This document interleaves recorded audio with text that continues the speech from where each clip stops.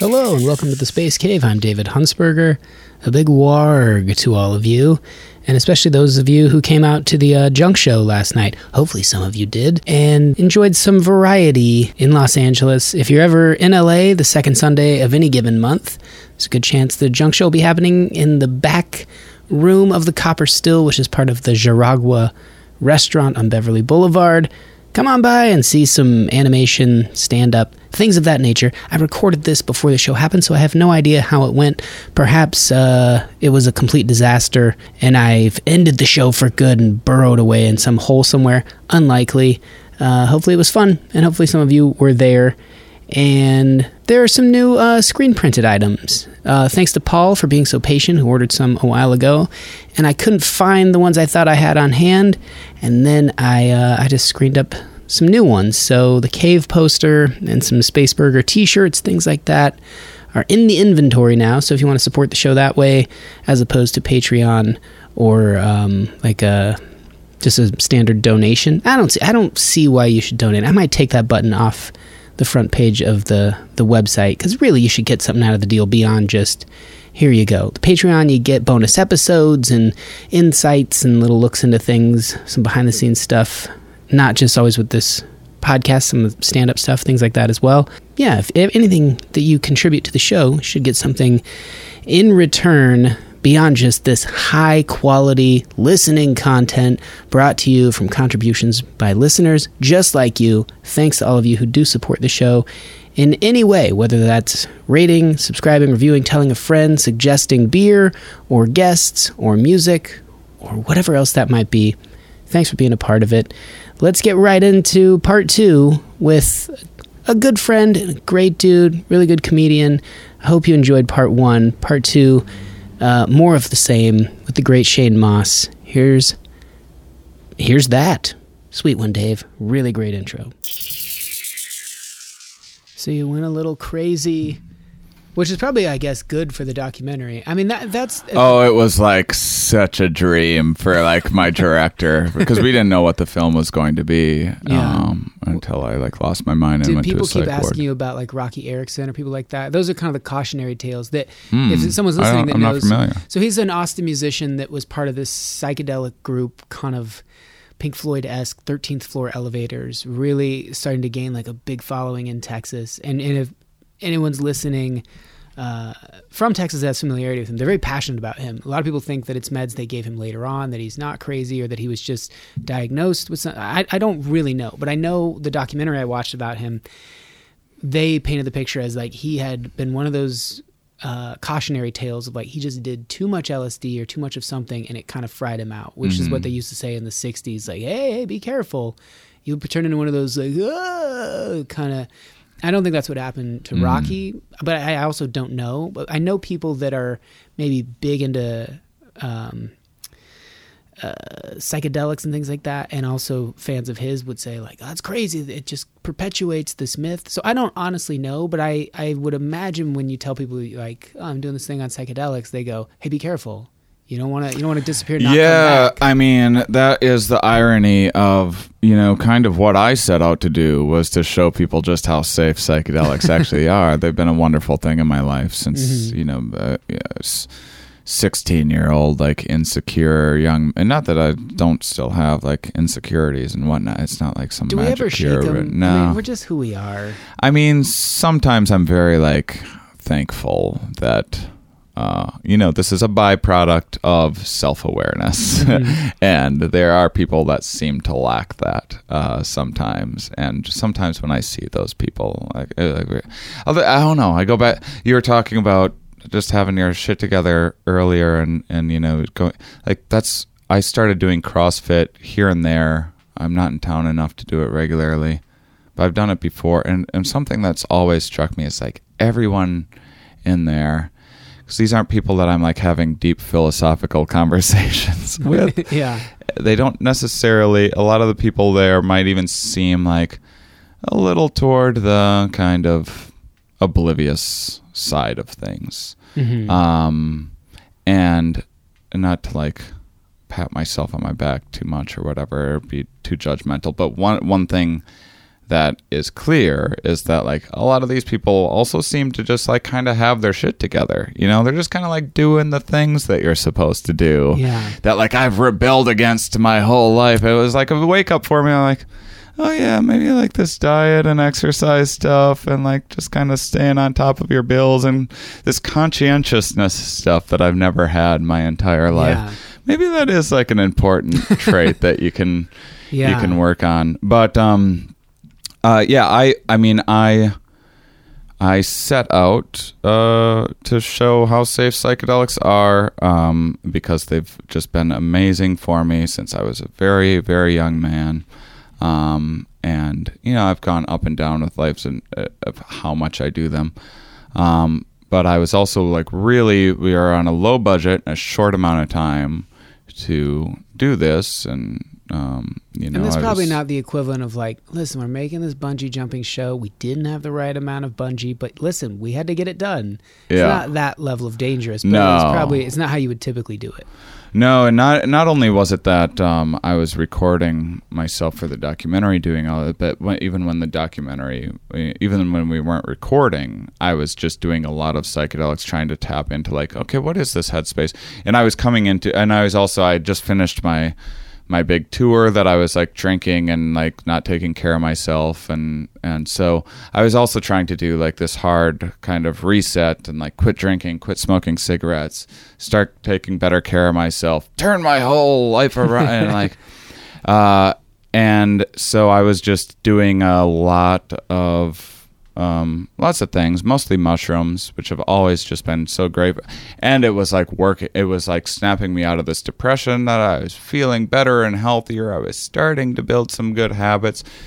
And like, wow, these things are just really like, what a great, if we can show, what if I just keep on gobbling mushrooms and I just keep on like getting smarter and more creative and healthy? Like usually I'd done mushrooms to be like, I'm depressed right now, I'll do mushrooms and see, okay, that helped a little bit. I'm still depressed, I'll do mushrooms again. Okay, I think I like sorted some stuff out now and I can, you know, I'm like doing fine. Yeah. And I was like, well, let's try for good. And then I got good and I was like, let's try for great. And I was like, well, what's after that? And that was like, there's a big lesson that I learned was like, you know, if things are going good for you, like, you should probably stick with that. Like if it ain't broke, don't fix it. It probably all ties into all that though. The people at CrossFit, the like, where is baseline good? Mm-hmm. Where is it's so dismissive to say that anyone's happy and has like a, you know, whoa, I drive this kind of car and I go to CrossFit and my schedule's this. Awesome. Dude, I got tickets to this. Hey, have you tried this new brew pub? Whoa. Mm-hmm. You're like, this person, do they ever stop and think about the things I think about? Mm-hmm. They probably do. Yeah. But outwardly, it seems very unlikely that they do. And I'm just never going to be that person. I'm never going to be like that. So maybe I have to go about this with a different tactic. Mm-hmm. So that makes sense that like you would be chasing their habits, chasing things that they do, but you know, but with psychedelics. Yeah.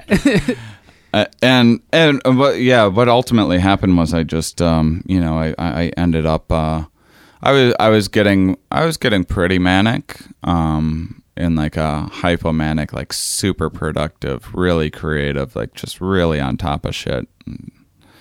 Like it's really the dream. Like hypomania, like a sustained, stable hypomania is like what everyone wishes they could be all of the time, which I think is just impossible. And then just to interject quickly in there, I don't know what phase of the journey this occurred at, but it always struck me as funny. We were kind of catching up just over email or something, and he said, "What have you been up to?" And I wrote like a paragraph or two, and what are you up to? And you just wrote back, moved to Portland. or something like that. Something it was like a sentence or two. And I was like, man, this guy has good habits. Like, he's not buying into this emoji. Oh, yeah. I don't do that at all. Yeah. But it just seemed very, like, he's just trimmed all the fat from human. Oh, well, now I feel bad that I didn't. It didn't in any way seem heartless or thoughtless or anything. It just seemed like, here are the pertinent details.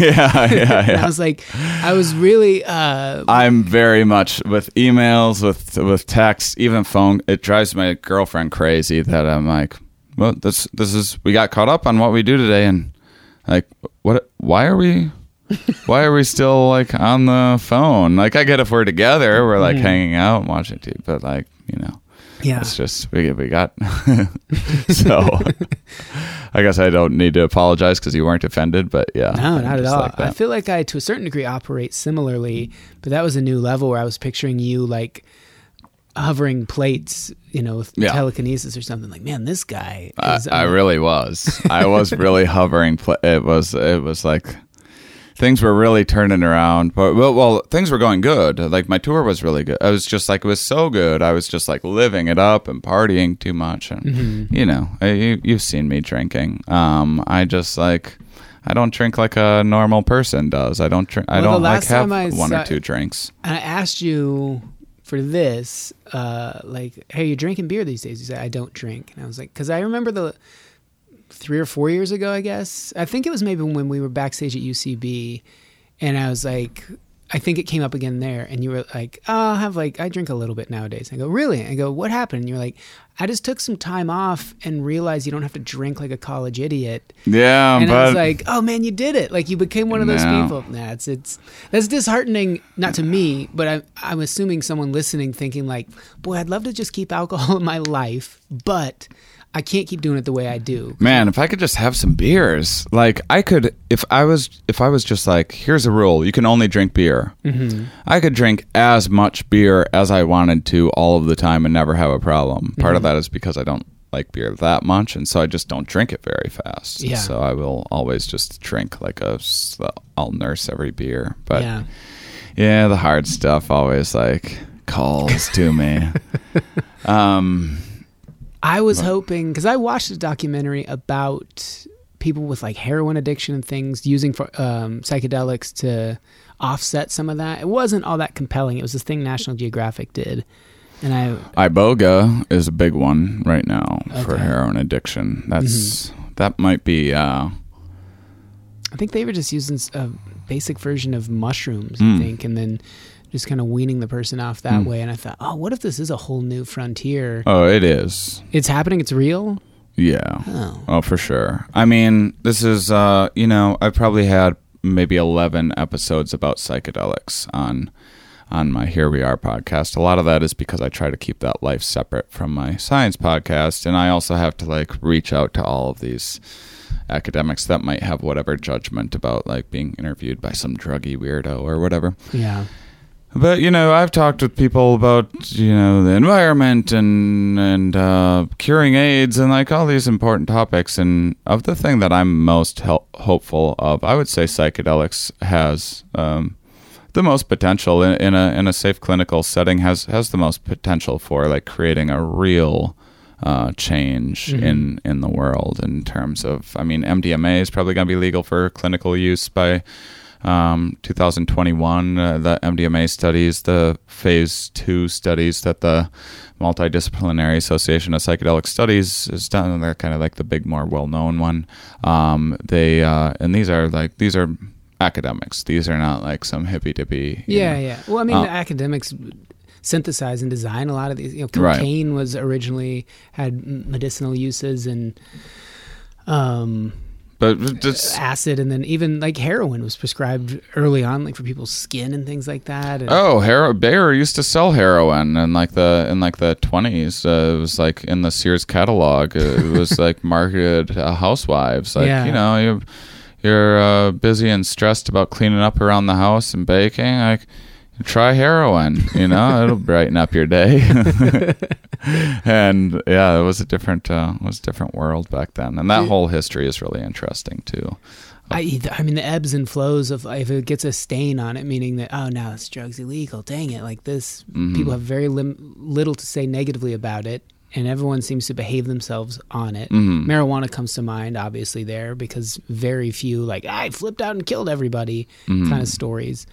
And just now starting to moderately kind of back. I know certain states, people are like, it's totally, but like as far as a national or even global level, still a stigma with it, still like a hey, we want a productive workforce that goes to CrossFit, and it's psych, dude. You don't want to be all stoned. You don't want these people. Yeah, now that productive workforce is like turning into, now we do meth so that I don't fall asleep behind the wheel of my big rig, or so that I can get through like a 12-hour day at the factory doing the same job over and over, and I have to work 12 hours because I'm about to be replaced by robots, so I got to be as robotic as I possibly can until the robots become more, that's I think we're in a tricky position. I think this might be a big part of why psychedelics are kind of rising to the surface again, is just the way in which drugs evolve within a culture. A drug doesn't survive necessarily because it's the best thing for you. There's all sorts of factors with how profitable it is and how practical it is, what the side effects are. And it has been since psychedelics were a regular part of our ancestors' rituals and ceremonies, and I do think, like I mentioned in the first part, that everyone kind of had to be a thing. Everyone had to be kind of everything. Like you could delegate a little bit. Like you do the majority of the gathering, since you got to breastfeed and stuff. So I guess that kind of makes sense. And we'll do the majority of the hunting, but like we're all kind of doing the same, and we're all kind of building the shelters, and we're all kind of doing and then the agriculture came around, and that kind of changed everything, and that was only exacerbated by the Industrial Revolution, where now it's like you go and you press out this thing each day, all day long. So what you talked about, like the malleable nature of a human being, both physically and our brains. Our brain maps can change. You break your hand and have to use, fine motor skills on your left hand. Suddenly new parts, new neurons are active in your brain. You're fundamentally kind of changed there. You might have new thoughts because those neurons are active. You're active and running, your bone density increases. You go into space and don't use your muscles, and your body physically grows. Your DNA might change as to adapt to what's there. But then I would think with like adaptation to a certain degree, if I'm on the same line that you are thinking, that like, how some people seem like retrievers, or they seem like Jack Russell Terriers, in that, boy, this person loves doing puzzles. So when you're sitting around in the agrarian style of everyone just kind of like thatching or digging or, chopping down trees, part of me feels like that was always in us, and people were attracted to certain types, like, oh, this guy that I'm attracted to as the woman, he kind of has a similar vibe that I like, and he seems to really like braiding and weaving thatch together. But maybe other people have always, I just don't think they were, not to disagree with you, but I like the topic or no, I'm glad that the assertion you're kind of saying. Do you think like it's just exacerbated over time because those genes carry on, like specific genes to that, or are we? Yeah. And I guess where I'm going, and this might be really far-fetched, is that I think in terms of self-medicating as a culture, because these individualized, these getting narrow and narrow. Look, like I only do stand-up comedy. It's not like a bad thing. It used to be everyone would make each other laugh or whatever, and then there would be like a funny guy. Yeah, I'm a roofing guy. You're the laugh guy. Yeah. This, So this is, I think, exacerbated by these huge cities and everything. But I think that is why a lot of the speed and everything else has been amphetamine. And now if you like Ritalin and Adderall given to children, and this conversation about attention deficit disorder. It seems like a lot of these young boys don't want to just sit still in a chair for 8 hours a day. What's wrong with them? Like, well, I don't think that we've necessarily evolved to have young men doing that, and women as well. But I mean, why do men show higher rates of ADHD? I think probably boys were tumbling around a little bit more back then, and that's something that's maybe a little more in us. Can of worms with gender difference stuff that I don't need to really bring up, but I think that if you look at kind of the history of where we've gone with drug use in the last a couple hundred years, it seems like, caffeine, everyone loves their coffee was like a sinful, like illegal, and like when it first took off in whatever country at first, this was like a thing that, like, first only royalty had, and then it was like illegal, and they were trying to figure out what to do about this coffee stuff. Mm-hmm. Sugar, same way. Sugar was the exact same way, and so people don't, everything's pretty psychoactive. I mean, I'm sure I'm like right now, a lot of what I'm saying is sedative for, like, it's a very powerful sedative, like putting people to sleep. So these everything in life can be psychoactive, but in particular, people don't think about like sugar and salt also being a drug and an addictive one at that. Well, we're just these little molecular receptors. Mm-hmm. You put in the right combination of molecules and we react any number of ways, which right. People that struggle with any of the afflictions or mental health disorders that are the most prevalent these days, I think spend a lot of their time wondering, like, what is it? Is there something that I'm doing to make this brain chemistry react this way? What if I drank more soy milk? Would that do something? There's just a feeling of like, I'm just chemicals. I'm just chemicals walking around. I should be able to adjust it in a way. Yeah. And I think that's part of the importance of having these cognitive liberties, because I do think we get a sense of what works best for us when we don't have just like one thing like alcohol that's like this cure-all. But I think a lot of the Industrial Revolution was like, be super productive, and then we recognize that some of you are going to need to drink the memory of how that day went away right afterwards. And I mean, alcohol also, like, alcohol means more children, so like alcohol is going to evolutionarily, alcohol is going to do quite well because more alcohol means more genes being spread. I've always felt that way. The advertising has always been hand in hand with it. A lot of the products are things that are illegal. They don't mean more children. And weird that, like, doing stand up, if someone says they, well, what's going on? You had a date, or if someone mentions anything sexual, a crowd's natural reaction is to cheer. Hey, all right. Hey, I just had sex recently. Right. Yeah, like we are wired up. Yeah. On every level. That's why we're here. But you wouldn't think you'd be so proud of it, or to be so primitively in us. And not that people would go, oh boy, I accidentally am going to have a kid. I mean, that'd be weird as well. But just the feeling of, is that all it is? Just these things that are so hardwired to make more of themselves.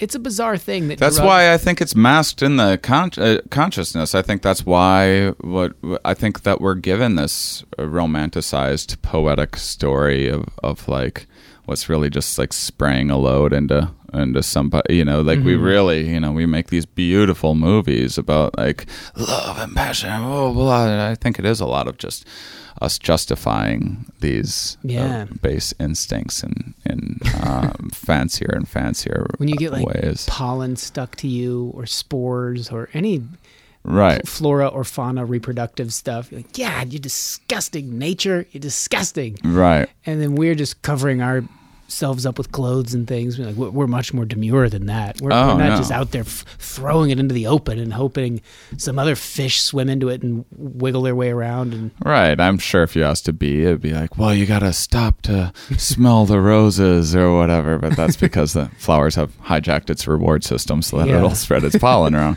I mean, I think that, you ask, we have to like talk with journalists or radio hosts or whatever. Why'd you become a stand-up comedian? And I have, since I was a little kid, I wanted to do this. I respected the art form, blah, blah, blah. The art. Like as you're saying, I used to like really labor over these jokes. And like, that's what I'll tell you. That's what my consciousness will tell you. And that's what I tell myself too. And I genuinely believe that. But if an alien anthropologist is looking at my life, they'd be like, look, this primate has figured out this way of drawing attention to himself, advertising his wit. He's gaining resources from doing this. He's increasing his social status, and he's acquiring potential mates all in this process. So those are the things that is clearly driving him. But like my consciousness doesn't even is oblivious to all of those. Well, not because you said it. I mean, once it's there, then you can keep going back to the genetic structure of exactly what created that. And even if you know all of it, I would still say there's probably 1% of you that goes, yeah, it is still weird though. Yeah. That it is like, okay, well, you could look at it like this happened, and therefore someone did this in class when I was in second grade, and I made this, and the class laughed, and that stuck with me. Yeah. That was like an all-time dopamine high. Mm-hmm. But even still, like, why did you do it? And because some people had that thing and they didn't go be comedians, or so there's so much to it that. But yeah, I think we are just. Well, it's just this endless sea of like causality and these random. Is there a type that you revere of human? Someone that lives alone in a cabin, or someone that like? Oh, that is an interesting question. Yeah. I cut you off. Oh no, I was going to go on and on with examples, but you get the idea. Let's see. What traits do I like? I mean, I go back and forth because like.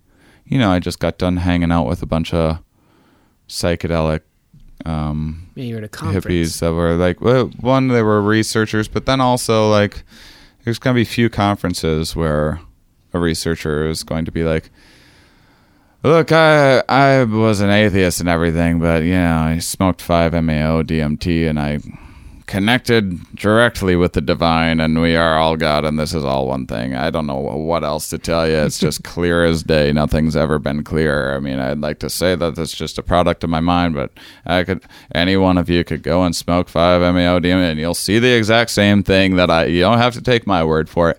And then part of me is like, I'm very skeptical of those people. Part of me really likes really academic people, and then sometimes I'm like, yeah, but they're a little like too dry, a little too like organized and on top of things for me. I if anything, I like the mad scientist guy who's like there's this guy Robert Trivers that is like kind of known as being like a little bit crazy, but he also like has changed the way in which we think about evolutionary psychology and biology, and been incredibly influential and had these incredible ideas. And almost all of them, every time he had an idea, everyone was like, no, that's crazy. And then all of his ideas eventually got kind of proven, as much as you can prove anything. And so like that is kind of like the creative, like mad scientist type. But then I'm like, hanging out with comics is like pretty much one of the most wonderful things that I get to do. I don't know.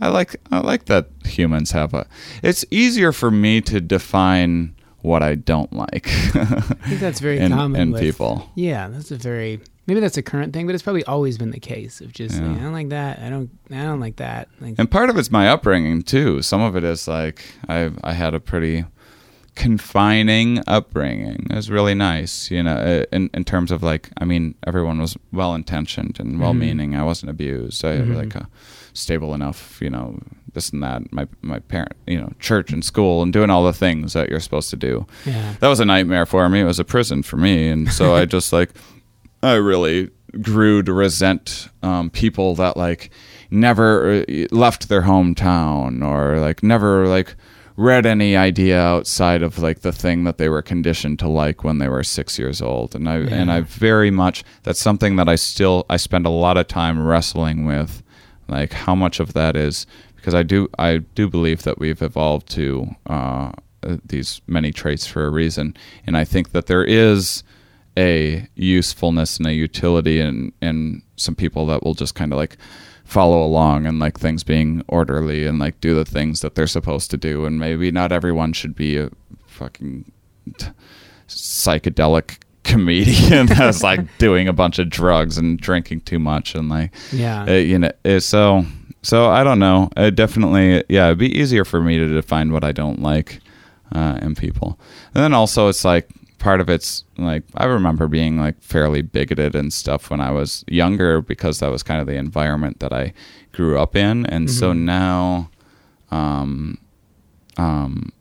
I'm, very, very much, as I got older and became an adult and learned this empathy stuff and whatnot, part of me wonders if I am too hard on like uneducated, like white rural people that are like scared for their jobs and whatnot, just because like that was sort of me at one point, and like that's the aspect of my life history that I am really embarrassed about. And so maybe that's like maybe I don't have enough empathy. Like, well, I understand how those beliefs are formed, and it's a lot of like fear based, and maybe they're like feeling like they're being attacked, but like, and part of me is like, no, fuck those people that like, and then it's like, well, I can't, but if I hate people that are hating people, is that, it's this tricky. Yeah, I mean, especially with comedy, and I don't think it's relevant anymore. I think the impact of comedy is probably a little bit too negative, but I think it's diffused or been extinguished largely. There's too many voices, and they, from the most part, all kind of saying the same thing, but early, I think we were probably from the same sort of, and I think a lot of people are. I'm watching like the latest Chappelle specials. I think he's very much from that school of like, this is what comedy was birthed out of. It came from vaudeville to this like, hey, we're all kind of communicating, but we're not saying anything. Let's go to a central place and let's share some ideas. I'll do most of the talking. I have amplified sound, but I'm going to say some things that really push at you, challenge you, offend you outright, and let you leave and chew on them and think about them. And Bill Hicks was real big into that, traveling everywhere. But he would go to those places you're talking about, but largely just kind of scream at them and fight with them. But he's a rich kid from Houston. So it's like, well, the empathy couldn't really be there. I mean, however, by being around them and doing that, you gain some traction and familiarity with it. But it almost seems like you or people from that same sort of background would have a much more impactful kind of existence with them. It's my dream to be like, a lot of what I'm doing is thinking about, is going out, getting all this fantastic information from all these academics, all these different things that I never had an opportunity to see, and I didn't go to college or anything else. And this is just like, I'm genuinely interested, like student of the world. And I started my podcast because I was just like meeting academics because I was like reaching out. I just wanted to learn. I had questions and I was just having these mind-blowing conversations. Like, it's not bright. That was them talking, me having my mind blown and being like, man, more people need to hear about this. Can I be how would I explain this stuff to like my family? I wouldn't yell it at them. Could I explain this to someone that would normally be very aggressive toward anyone talking about like evolution, say this is like a threat to their belief system. Yeah. Is there a way that I can instead say, hey, have you ever noticed this wacky gender difference? Men and women are different, right? And they're like, yeah, they sure are different. And I'm like, okay, now here's some interesting biology of why those differences occur. Like, can I get in that way? Yeah. And that's been a big part of like what my mission has been for the last 7 years or so. Yeah, I think there's that guy, the liberal redneck or something like that. There are a few of the people that I remember we started Professor Blastoff. That was kind of, Tig and I were having one of those conversations, and I was like, I think this, I really love, I've always loved having those kind of conversations that you would just you would term atypical. That didn't mean like, well, we're not talking about the weather or sports or some person we knew growing up, just anything outside of that, atypical. And I thought like, I didn't know much about podcasts, but like, it seemed to me that if more of those conversations were happening, it just couldn't hurt the overall awareness of planet Earth, particularly the United States and the dense middle of it. I don't mean dense like in their makeup mentally, but to a certain degree, like that's a dense sort of thing to penetrate, to get in there to all these dogmas, all these habits, all these traditions, all these things like, hey, you can have them and keep them, but be nice about it. Why do you have to have those things and then be okay with children being separated from their families at the border because you believe so strongly in these rules that were established so long ago? Like, let's question everything about our existence, particularly the rules that dictate our county, our city, our state, on and on. You know, like, it's so bizarre to me that, anyway, so those podcasts, I think there are more of them now, but they only seem to reach out to the people that are interested in them. So how do you get, it's not like you can drive like an ice cream truck around town blaring a podcast like, everybody get this in your ears. And people are going to wander out and be like, well, I was thumbing through the Bible, but I'll give it a listen. Yeah, I mean, you tell me. I'm sure Professor Blastoff had more listeners than my Here We Are podcast. I do. I think I do okay with myself, and for myself, and then I just perform a lot in those areas. I make most of my living performing, like in the Midwest, in the Bible Belt, in Texas. But do you get? So the people that come out, are you finding that it's like, hey man, I dragged my cousin out, and he's got a story to tell about how he was raised and how closed off it was? Or do you feel like you're getting people that are slowly coming out to see your show? Or is it just like, hey man, I'm a progressive person. I just happen to live here. I'm psyched you're here. Like, well, great. But you know, are you reaching across a divide, do you feel like? Most of what I do is performing to a bunch of strangers that have no idea like who I am. I have fans that come out to shows, but that's not the majority of the audience for the most part. Unless like my good trip, my psychedelic tour was people that were either knew me or were fans of psychedelics. That was very, very different than all of the rest of my career, which is like going into these rooms and then presenting these. I'm actually pretty careful about saying anything that would give away a political leaning outside of like, you know, I talk about science. But if you mention things like empathy and kindness, don't you feel like sometimes... I don't. Oh, you don't. I wouldn't go into edgy territory like that. Yeah, I don't want to walk the crowd talking about kindness. No, I haven't. No, and then in my real life, and my hope is that people will hear my podcast, and I mean, I think think that I was funny, grab a card, listen to my podcast, like, oh, maybe I'll hear about, like, if I can give someone like a fun little interesting factoid that then leads to an interesting concept. I mean, I'm quite open on my podcast of like, here's a lot of what I'm doing, guys. Here's this interesting concept that the scientist is going to share with you, and I want you to steal that concept and use it at parties to sound interesting and cool, and maybe you'll get more friends and get laid from it, and then hoping like ideas will be spread that way, like appeal to people's own self-interest, like what is the benefit that you can actually gain from this? Is there a benefit to leaving your church and now believing in evolution because like neat, now we know how we're here, and we know that the church thing was off or wrong or whatever. I'm not sure that's like a really sellable thing. You have this, your church has this social network, and you had all these friends and community there.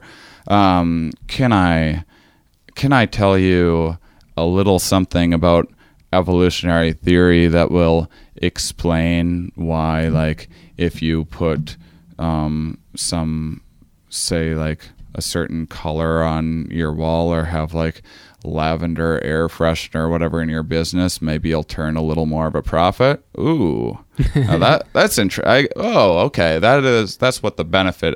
So it's trying to make it clear, like, how can this actually benefit you as an individual, and then hopefully your society and community as well. I mean, let's not get ahead of ourselves here.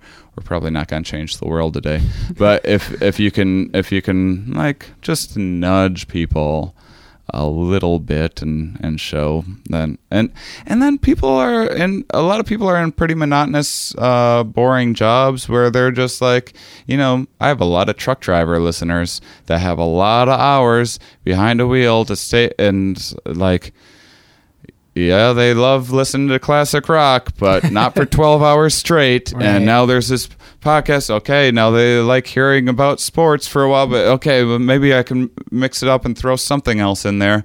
And my hope is that even, once a month, just to be like, maybe I'll stimulate my mind a little bit and check out this podcast. There's a guest talking about neuroscience. Let's see if I can understand this thing. And I think that I can deliver it in a way that most anyone can understand. Nice, man. And then that's what I was getting at with, I'm certain that we were not the first podcast to have those atypical, or try to have those atypical conversations.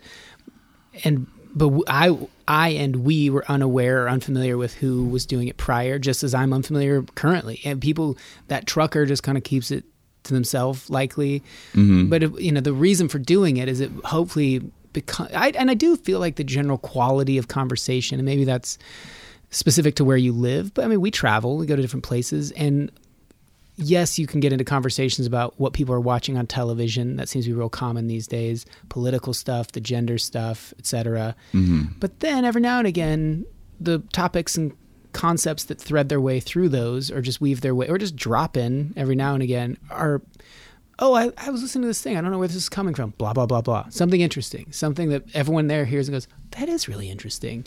Mm-hmm. And so maybe the overall quality, and maybe that's the reason for doing it, is trying to develop a society or build at least your community around you that is more enjoyable. Yeah. Or, maybe that's all it is. It's like, I just can't hear more about the weather. I know. I mean, that's much of my upbringing. I mean, you could ask any one of my relatives, like, who in your family you think would be most likely to become a stand-up comedian? One of them is going to be, guess who? I would have been like the lowest on. I never said anything, like, ever. I just didn't talk at all. Like, I felt like I was like an alien in this world. I didn't get why people were like going on and on about the weather. I didn't understand what the fuss was about sports. Like, I loved playing sports. Like, oh, that's fun. I didn't understand like why you would. Like, I love board games. Like, I don't know why someone would prefer to sit and watch others play a board game rather than, but not only that, but like care about it more than the people playing the board game do. Like, I've never got that. I never got the having to go to church every week was just like a nightmare for me. School, same. Yeah. I wish I wouldn't have been so hard in school. And I think school has an opportunity, and our education system does create, it's kind of the best that we have, but it also still felt very like constricting and oppressive and rather and filled with lots of like poor and some poor information, some unnecessary information. Schooling getting in the way of your education, kind of thing. Yeah. Mark Twain quote. But you're such a novel kind of, I don't know, like a rarity, I suppose, in that regard, that some people that just school doesn't jibe with them. I have plenty of friends that didn't even graduate high school, and yet they've managed to like have really, some of them insanely successful careers. But it doesn't always include like nourishing themselves with intelligent ideas or concepts, or just an education in that way, the way you've gone out and sought it out and like brought it to you. Mm-hmm. And if that is what the world becomes, like say net neutrality becomes a huge issue, the world itself will still be an accessible place that you can go to libraries, or you can just call someone up or wander into their office or just say, hey, fill my head up with some of the stuff that you know. It's so fascinating that you've done that and like made it a huge component of your life. I don't think that a lot of people have done that or gone that route to like, I'm going to achieve an education, but I'm doing it solely on my own terms. Mm-hmm.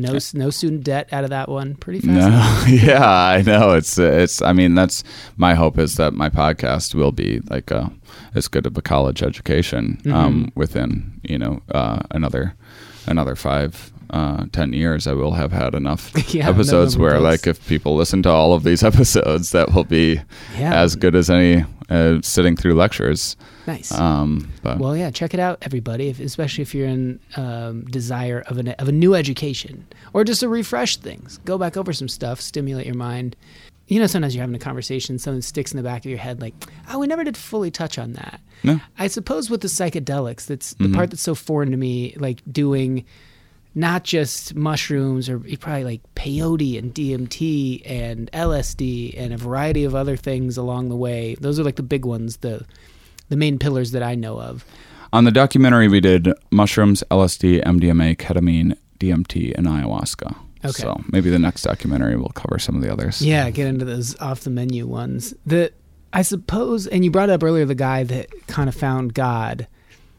It's one of those things that, like, so many people that get into that come away with the same answer, that it makes it seem to me, if there were a God figure or designers of the software that is us, they would absolutely put in a room or a maze or whatever you'd call it, that you'd wander through a labyrinth. But if you did happen to stroll into Oz's room, there would be a default answer to just send you on your way. That is, we're all one, beat it. And finds our way into that room through these really strenuous psychological sort of adventures, and then, oh, we're all one. Got it. It's never novel to me. It's never unique, I guess. Right. And that's what I'd like people. That's what irritated me too, and that's why I kept on going back to psychedelics, because I'd be like, well, yeah, I mean, I'd smoke DMT and be like, well, I mean, it certainly looked like seemed like I transported to a completely different reality than this, and had whole lives and interacted with these other things. Yeah. Then I'd always come away and be like, but that's probably not what happened. Like, it's probably something else. It's probably like this multiverse of perception inside of my head, and this is how, like, ideas, and I mentioned the movie Inside Out earlier. I mean, I think it's not perfect, a fun little children's representation, but I think that there's something like that happening inside of our heads that we aren't having access to, and how exciting. Most people are just like, it's a different dimension. The people that are the most convinced, like, people will come up to me after a show like, but this and that, like, it's definitely God because of this. They're talking, I'm like, wow, I wonder, like, this person really, they seem a whole lot more experienced than me. And I'm like, so, like, how many times have you smoked DMT? Jeez, I thought I did a dangerous number of times. And they're like, oh, I kind of tried it once. It didn't really work, but I'm convinced it was like aliens and like blah blah blah. And so some people are just, they see it one time and they're like, yep, that's all of the answers. And and I haven't talked about that in my show, of maybe not buying fully into that, like, you know, the first time you trip or whatever, or the 100th time necessary either. Because a big part of it's being a traveler, a seeker, right? Yeah. If you seek and find what you seek, that makes the next time you go seeking a little more boring. So is there always a new avenue to go down, new trail to traverse? I think that there is. Yeah. I mean, I think that like, I have 5 kind of running themes of, like, say when I do DMT, of like these worlds that I'll kind of pop into, and so then I'll be like, and I haven't smoked DMT in some time.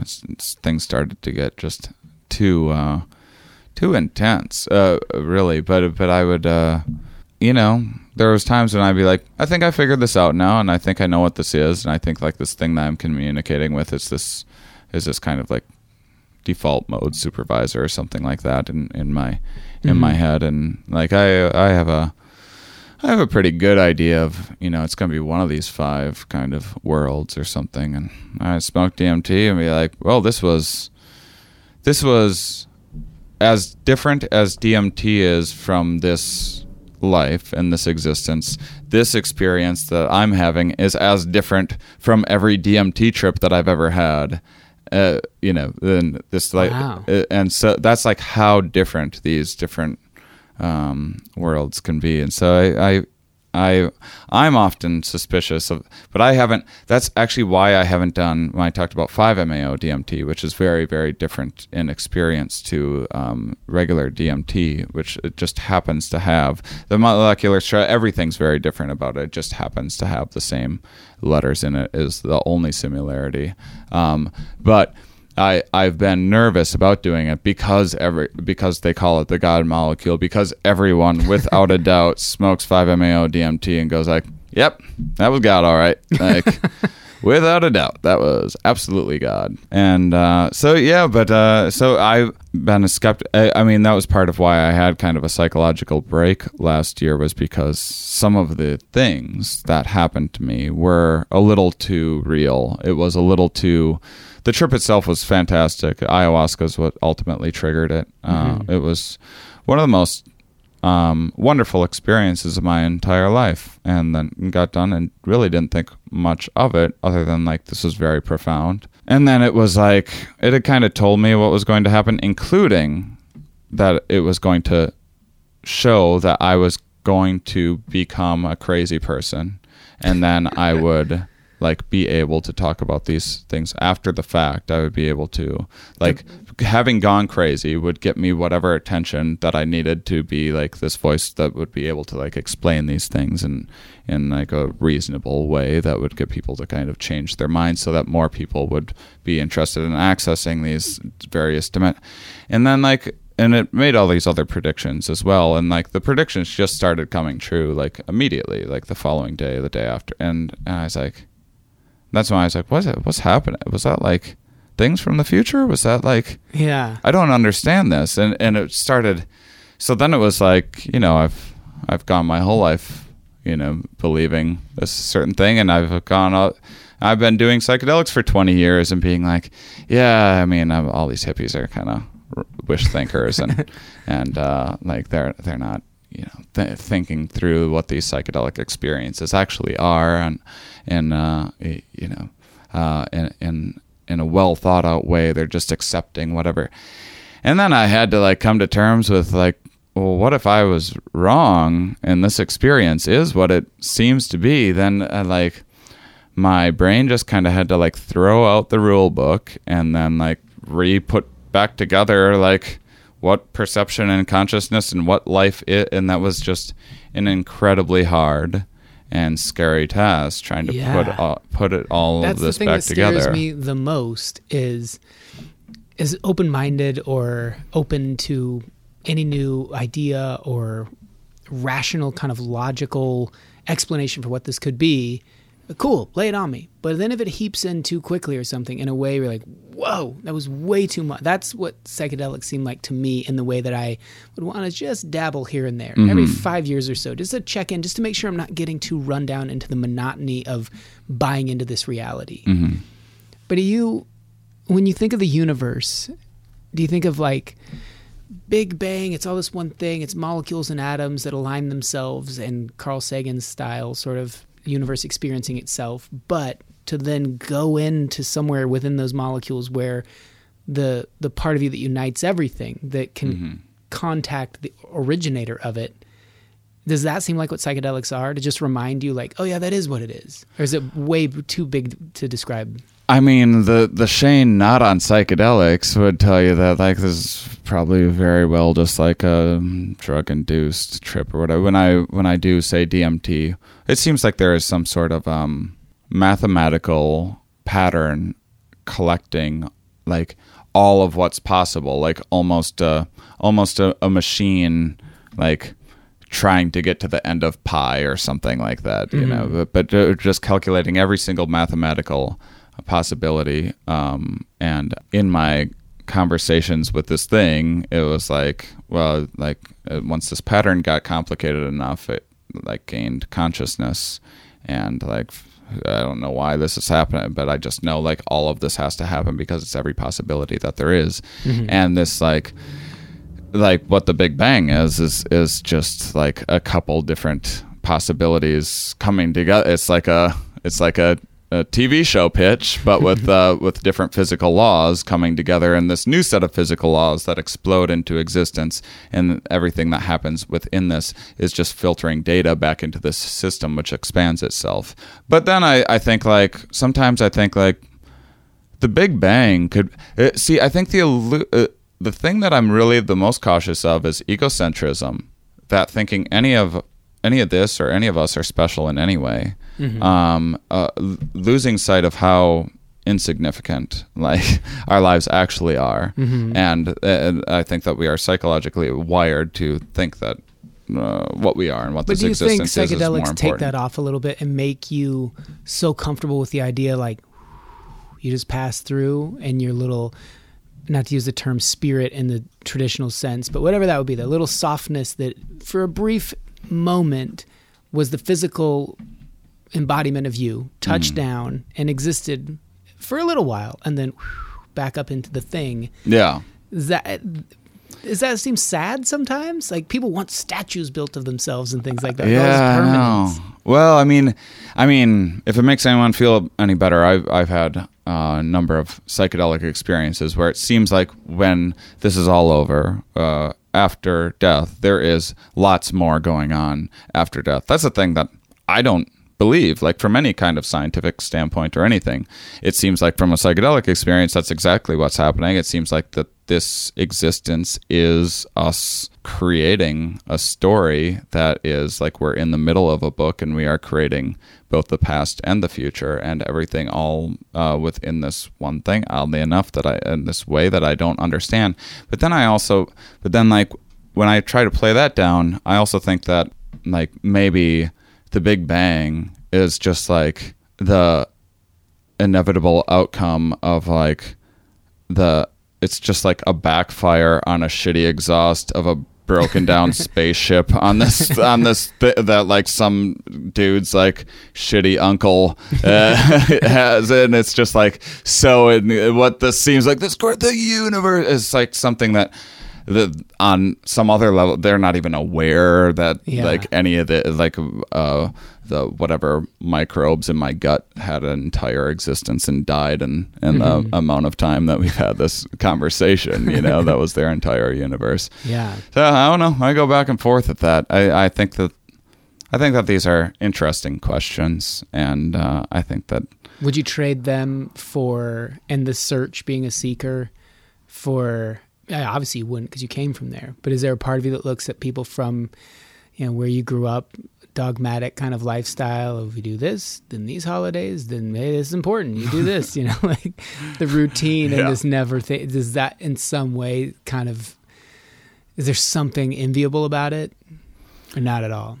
I mean, I think that there's a lot of benefits to it. I think that this is also like comes with age, that we're right now at the age where we transition into where if you have people of all different age ranges articulate, the most recent experience that they look like really fondly on, a person younger than us is reliably going to pick an exciting thing that happened to them. A person older than us is reliably going to pick a relaxing time with their spouse or family or something, and we're in the middle of that of like it's going to be a little bit on both sides, and it might be as we age more, I've become very comfortable with relaxing. I've been thinking sometimes, like, I think what is like, and you do need to be careful to not overplay like some utility in every single thing, because some things that look like really important and meaningful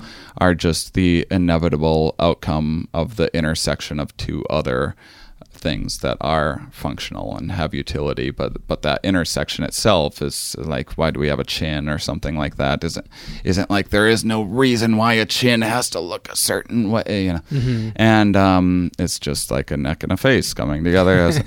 I think that sometimes as we age, because when people are like, oh, this is all we're not like an exciting looking for attention anymore, and we're like, you get older and you're like, well, I've learned in my wisdom that you don't need to have everything, and you can get by on just like friends and family, and I just want to like sit around as long as I have food and a roof over my head. And sometimes I'm like, is that just like how you evolve later on, where you're like, look, I don't want to be a burden around here. Like, I know I don't have a whole lot of utility anymore, but if you can just kind of feed me and stuff, I'll stay out of my. And then conscious playing that up like this is like I'm providing this wisdom, and so I don't know. I go back and forth. I don't know what this existence is, or why these things are coming out of my mouth, or why I think what I think. I have some. Damn it! I have some fun notions about it. But it's like, oh man, if it was solved though, if it was all solved, that might be. Then there goes any hope for free will. You solve it and free will's gone. That might not be a thing that we have anyway. Do we even already? Yeah, I mean, who knows if we currently do. It's tough to say. Yeah. Well, I mean, I've taken up a ton of your time. We could do some bonus chatting if you want, or we can whatever, do man. it later day. Well, for whatever. All right. I'm going to pause here, and then we'll see what we decide. No, let's do it. Yeah, let's. Okay. Let me just get another water. Okay. It goes on. It continues. You can never tell. Sometimes a chat is just meant to go a little longer. So those of you who belong or support the Patreon, you can listen to even more of that chat. I'm always curious when there's like 2 full hours of a conversation, if you're like, hey, dude, I guess I could look this up. I could look up the analytics or what have you, the download numbers, but I don't really. But I'm curious if you listen to 2 full hours of a conversation, you're like, I want to hear more. Or you're like, I just support the show through Patreon because I like the show. I guess I'll have to look that up, because I think it's a good chat, and hopefully you're enjoying it as well and want to listen to more of it. That's where to find it. In the pre-tree. It's really hot here. I hope if you're in Southern California, you've got air conditioning, or you're staying in a pool full time, or something, because it is obscenely hot. And wow, man, we were driving back from New Mexico, as you heard in part 1, where we were hanging out at the Tent Rocks, and very shortly after that, as we headed back toward Arizona, where we were staying with some friends, the air conditioning in our car ceased to work. So we drove like 800 miles across the desert in just unbelievably uncomfortable temperatures. So it may have affected my brain even more than I've already accounted for. So anyway, I should probably get out of here prior to that. But thanks to those of you who support the show. Stay cool out there, especially those of you in the desert areas. Why are you living there? Oh, just unbearable. Just even be outside was just brutal. And then the thought that when the air conditioning in your car goes out, you go, oh, I'm going to die now. Terrible. But I guess every place you live has some drawbacks to it. Why live in a gigantic city? You make a fair point. There are plenty of gives and takes to all of it. Anyway, thanks for supporting the show. And thanks for the Patreon and donations, or any way you're being involved. If you're suggesting music, you've fallen behind yet again. Dan just keeps sending in the hits. He's our new A&R guy here. And this one is from a group called Diet. It's called Danny Boy. I hope you enjoy it. Thanks for stopping by the Space Cave.